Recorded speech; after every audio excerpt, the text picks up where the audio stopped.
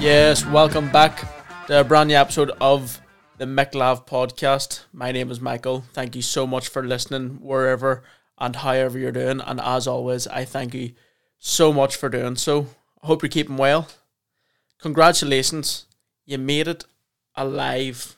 You made it out alive of January. Not many people thought we would. It just seemed to keep going on and on and on forever. But we got there.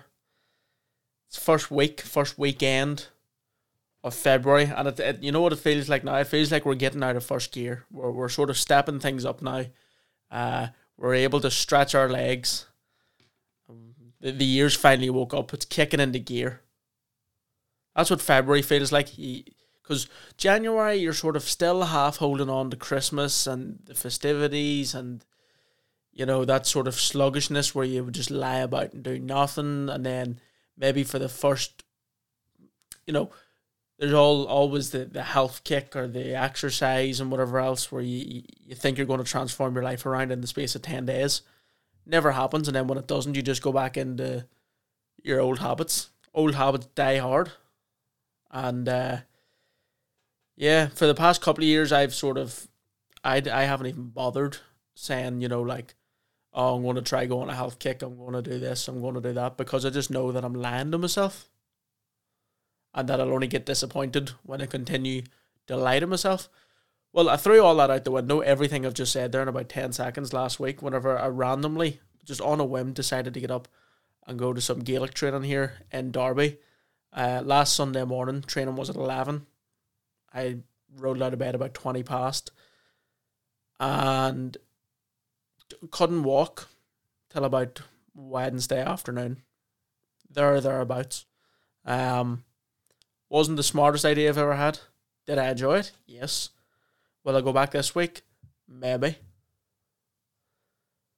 But I feel like, you know, I should have just stuck to my word of saying there's no point trying to turn my life around in January because I'm never going to do it. Just, you've got the full year, man. Just take it, relax, enjoy yourself. And we're into February. That's the main point. We're into February. And this is where, as I said, things sort of start to pick up pace. A lot more sports coming back on our screens. A lot more exciting sports than just, you know, maybe football all the time. But we've got loads of it on. And we'll get into each and everything that's coming up. I mean, like next week we have the Super Bowl. We'll talk about that a little bit later on. But over the course of the next 40 minutes or so, I'll do what I always do on these podcasts, is ramble my way through some notes I scribbled down about 3 minutes before recording and hope that it comes out all right on the other end of things. Also, apologies, this chair that I'm sitting on is, like, without a doubt, the creakiest thing of all time. And I know I'm not going to be able to sit in the one position for the whole episode, so if you hear it creaking in the background, you didn't. Just ignore it, please. Move on. Act like it didn't happen.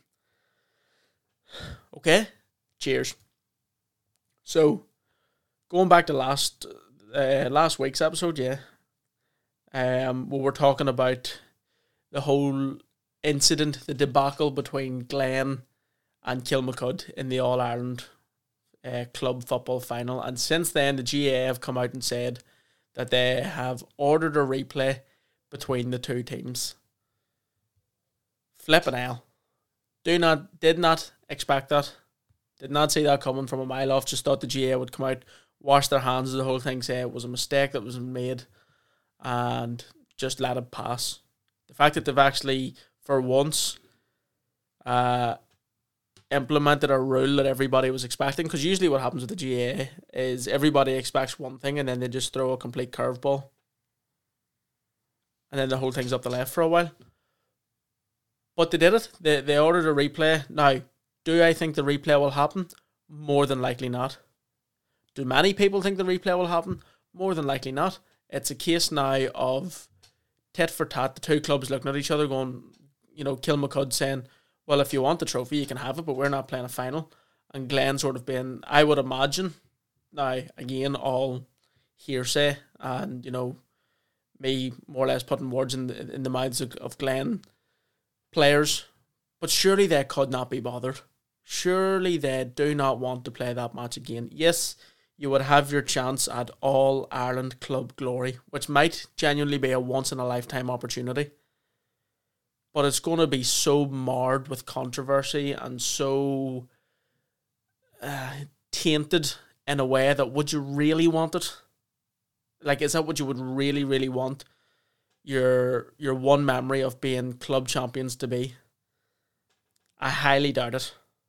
Now, someone's going to end up with a fine. God knows who the GA decide to pick on. If Kilmacud, if Glen turn up, Kilmacud don't fail, they'll get a fine. Likewise with Glen. But you would imagine if Kilmacud agree to play it, Glen will go down and play it, simply because they were the ones that were aggrieved in the first outing. It's an absolute mess. But thankfully the GA did make that decision. They sort of put a stamp on it, because if they'd have just let it go, then the next year, 2 years, the amount of incidents like that we would have seen going forward would have just been crazy. And yes, there have been really, really game-screwing decisions by referees in the past. And the main one that comes to mind is the Leinster final, 2010 or 2011, between Meath and Louth. And the Meath player just threw the ball into the net. I remember watching that live. It's come up a lot more recently on the timeline since this whole spiel has come back out again, but there was no replay of it. So it's, again, maybe you can look at it from the idea that it's a bit double standards from the GA to award replays in some circumstances and not in the others. But listen, the decision's been made. It's over to the clubs. Whether they decide to play a ball or not is yet to be seen, put it that way. That's about as plain and simple as we can put it for now. And listen, if it does happen and the two teams go at it and go at it full strength, that will be one hell of a match. Everybody would be invested. Again, that's only if they take it seriously. Only if.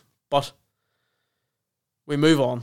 We're still talking February sports about something that happened in January. This is just the way the year's been. Likely the way the year's going to be. So topsy-turvy, back and forth. But listen, it would all be boring if everything was simple. So, next on my little scribble pad, Manchester United. Thank God for Eric Ten Hag. Now, I know, relax. Sounds like a bit of an overreaction. We're in a League Cup final. It's the same trophy every single year that when you get knocked out of it, you immediately turn to all rival fans who are still in the cup and say, don't care. Don't care. It's a Mickey Mouse Cup. Don't want it. And for the most part, it is. I mean, I wouldn't consider this a successful season for United if the only thing they would do is win the League Cup. And that's not me counting on the fact that we will win it, because they're playing Newcastle United in the final in what will be an extremely tough game. That is not a gimme.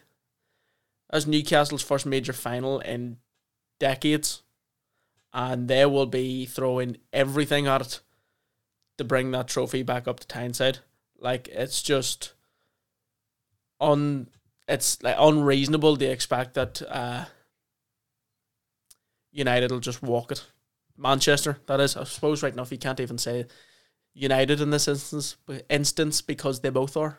They're both Uniteds. But yeah, I don't think it would be a successful season for Manchester United if the only thing we were to do would be win the League Cup. I would expect an FA Cup on top of that, and a definite top four finish in the league. To call it not even successful, but acceptable. Because as a club, you're, especially like Manchester United, you're expecting so much more. You're expecting leagues. You're expecting to be competing in the Champions League.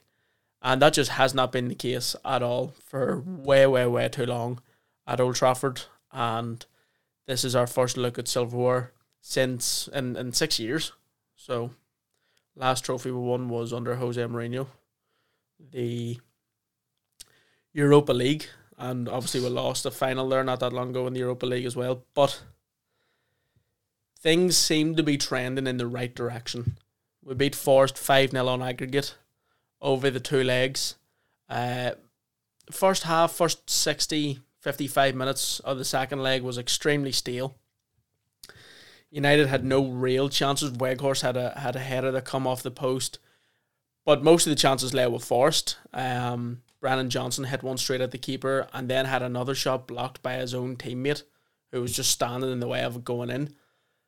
But then after 60 minutes, Ten Hag made the changes, brought on a bit of firepower. Rashford, Martial coming back from a knock, and Jadon Sancho for the first time in what feels like forever, gracing the pitch at Old Trafford, and that just really picked up the pace, turned the screw, and United would go on to win the second leg 2-0 with Martial and Fred scoring.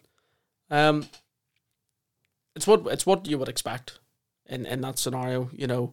There was a bit of a lackadaisical feel going into the fixture simply because we had 3 goals from the first leg, but you can never be complacent. You know, if Forest had taken a couple of their chances, would have been a completely different ball game. I mean, they had the ball in the net in the first leg, only it was just ruled ever so slightly offside. So look forward now to the final, 26th of this month, 26th of February against Newcastle in Wembley.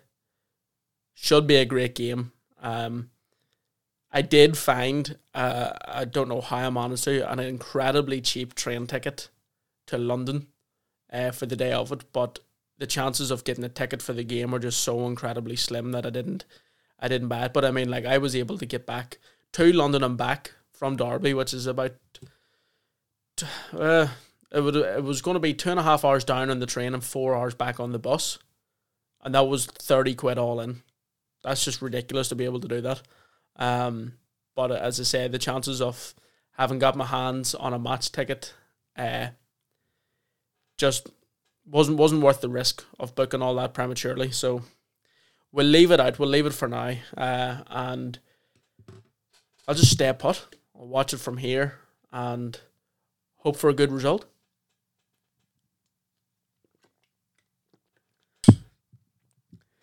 So then, starting this weekend, as we move on to the next point in this little scribble pad, Six Nations.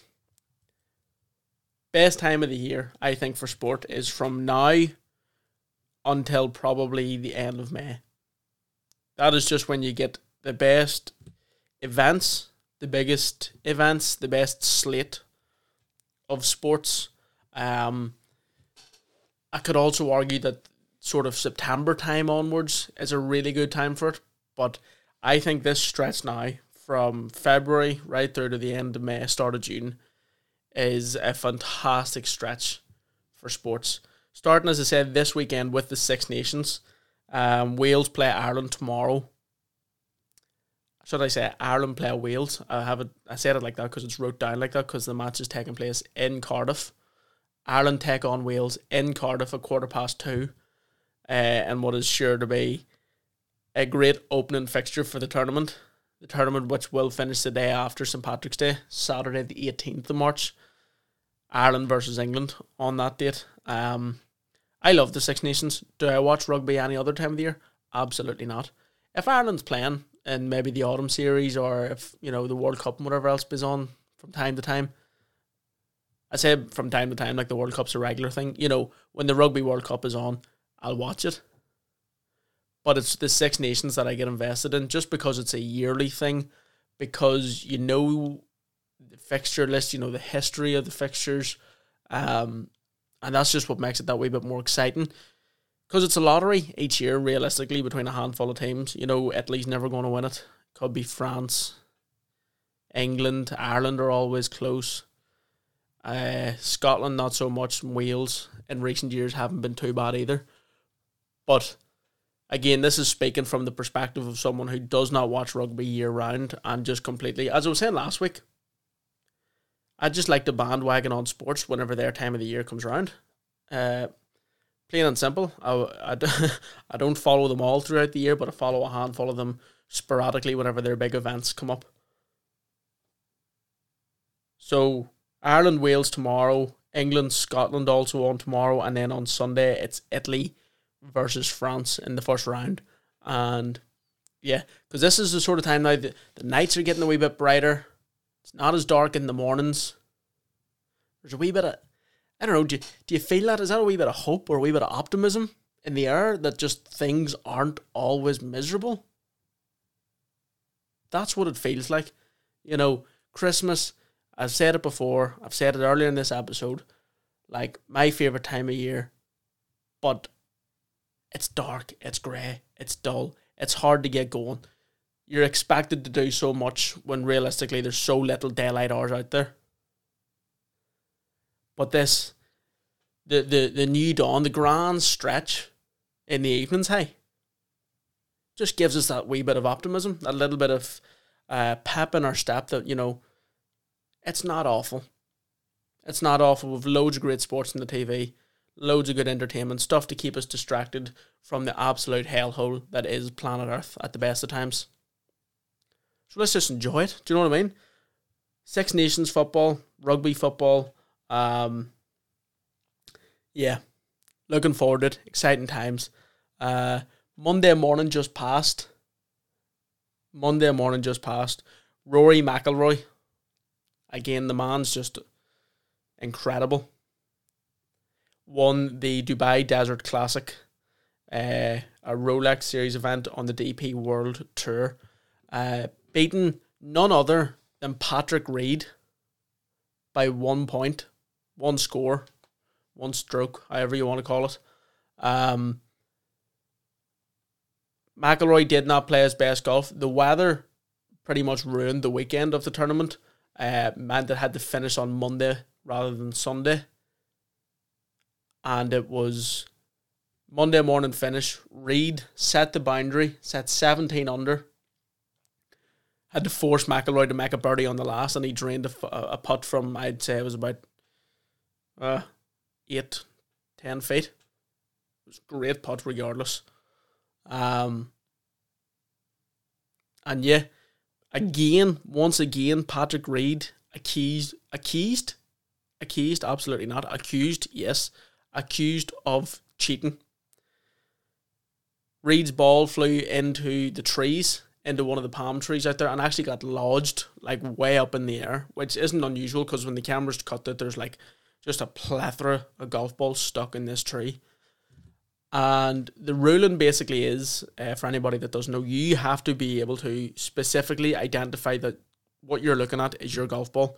Now, what professional golfers will do is put maybe a marker line or like a cross or a little dot or something on it, something that is a unique identifier for them, so that if an incident like this happens, they can identify their ball in the tree and say, yes, that is mine. So what happened was Reed marches up with the official. Official gets the binoculars out, says, there's a ball up there, can you describe it? Reed says there's an arrow on it. Official looks at it again. Reed looks at it and says, yep, that's my ball. Official says grand. Problem being altogether is that his ball never went into that tree. It went into a completely different one. There was video footage of it, video proof, and he just once again made a complete tool out of himself, especially considering what had happened at the start of the week with Teagate. You know, I'm tossing a tea at Rory McIlroy. We talked about that last week. To them being in contention, genuinely like playing some really, really good golf to get himself in the mix. And then to have it all shot down by McIlroy, who was flirting with trouble again on that 18th hole. For those that are interested in golf, you'll know that 18th hole in Dubai has caused him some pain. Past couple of years, even this year. He put the ball in the water on 18, and then in the final round, he just played it that wee bit smarter, and it paid off. So now he's sort of freed up. He's got sort of the weight off his shoulders moving into this year, that he's got his first win, and all eyes can be well and truly set on Augusta. I don't know how he's going to cope, because there will be more pressure on him than probably there's been on anybody, any individual at any sporting event in history. Well, in a long, long time anyway, in individual sports-wise. Because he finished so strong last year. He made a late charge. It just wasn't enough to win. But I think he was sort of playing with that free mentality last year of, I'm too far back, let's just go chase it. And I think he ended up tied second. But this year, the goal will be from the off to get out early, lead early, and win. Because it's the only thing missing from his entire resume, or CV, from this part of the world, is a green jacket. That's the one thing he's missing. But he's got the early win. He's got the first win of the season done, and we can look forward. We can be excited. You can also be I don't want to use the word depressed. You can also be jealous. That's a far better word. Of Gareth Bale. Now you might be thinking, where the hell am I pivoting this to? What the hell has Gareth Bale got to do with any of this? Well, as many of you will know, he did retire from all football not that long ago, and he's now pursuing whether it's a life or a career in golf. He took part this weekend, or is taking part, should I say, right now and tomorrow. Well, probably this will be Saturday by the time you hear this. So from Thursday, Friday, and today, he took part in the Pro-Am at Pebble Beach, and he's like playing decent. It's just incredibly unfair that he was so gifted at football, so talented, to then just be able to,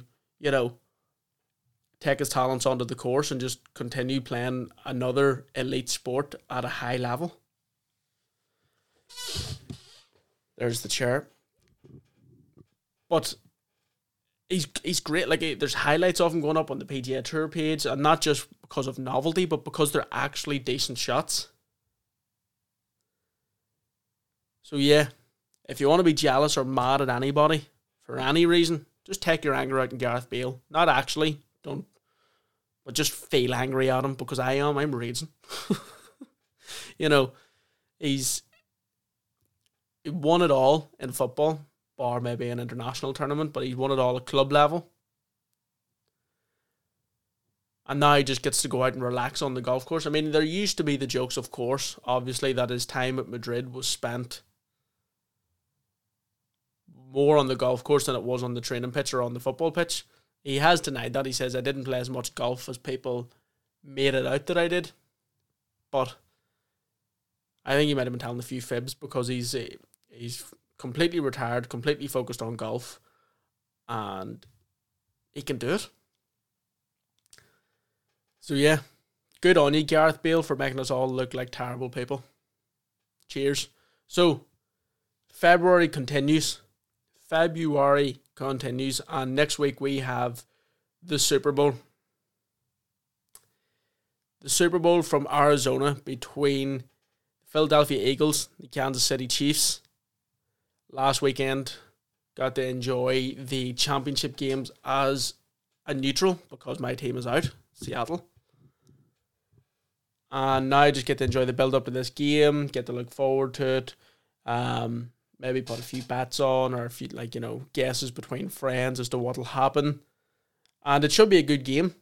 Jalen Hurts taking the Eagles back to the Super Bowl, Nick Sirianni. And then, of course, the Chiefs have just been omnipresent in the championship game for the past 5 years, and have been in two Super Bowls. This will be the third. And this is what they paid Patrick Mahomes the big money for. I mean, they paid him $500 million. Quite literally $500 million. And this is what they expect from him. The man's just superhuman in some of the things that he does. He, what looked like had snapped his ankle against the Jaguars, and the week later is out playing as if nothing happened. Yes, he was not maybe at 100% strength, but to even be able to walk or carry himself onto that field was just ridiculous altogether. So we'll have another good game of that coming up. It's the Pro Bowl this weekend. It's an adjusted Pro Bowl. It's different. For anybody that doesn't know, the Pro Bowl is basically when the best players, the most skillful players in the NFL, those that aren't playing in the Super Bowl, the week before it will gather in a city and have like an exhibition match or do skills contests and whatever else. It used to be a full padded game, like a full actual game, but in recent years nobody took it seriously. Nobody wanted to get injured.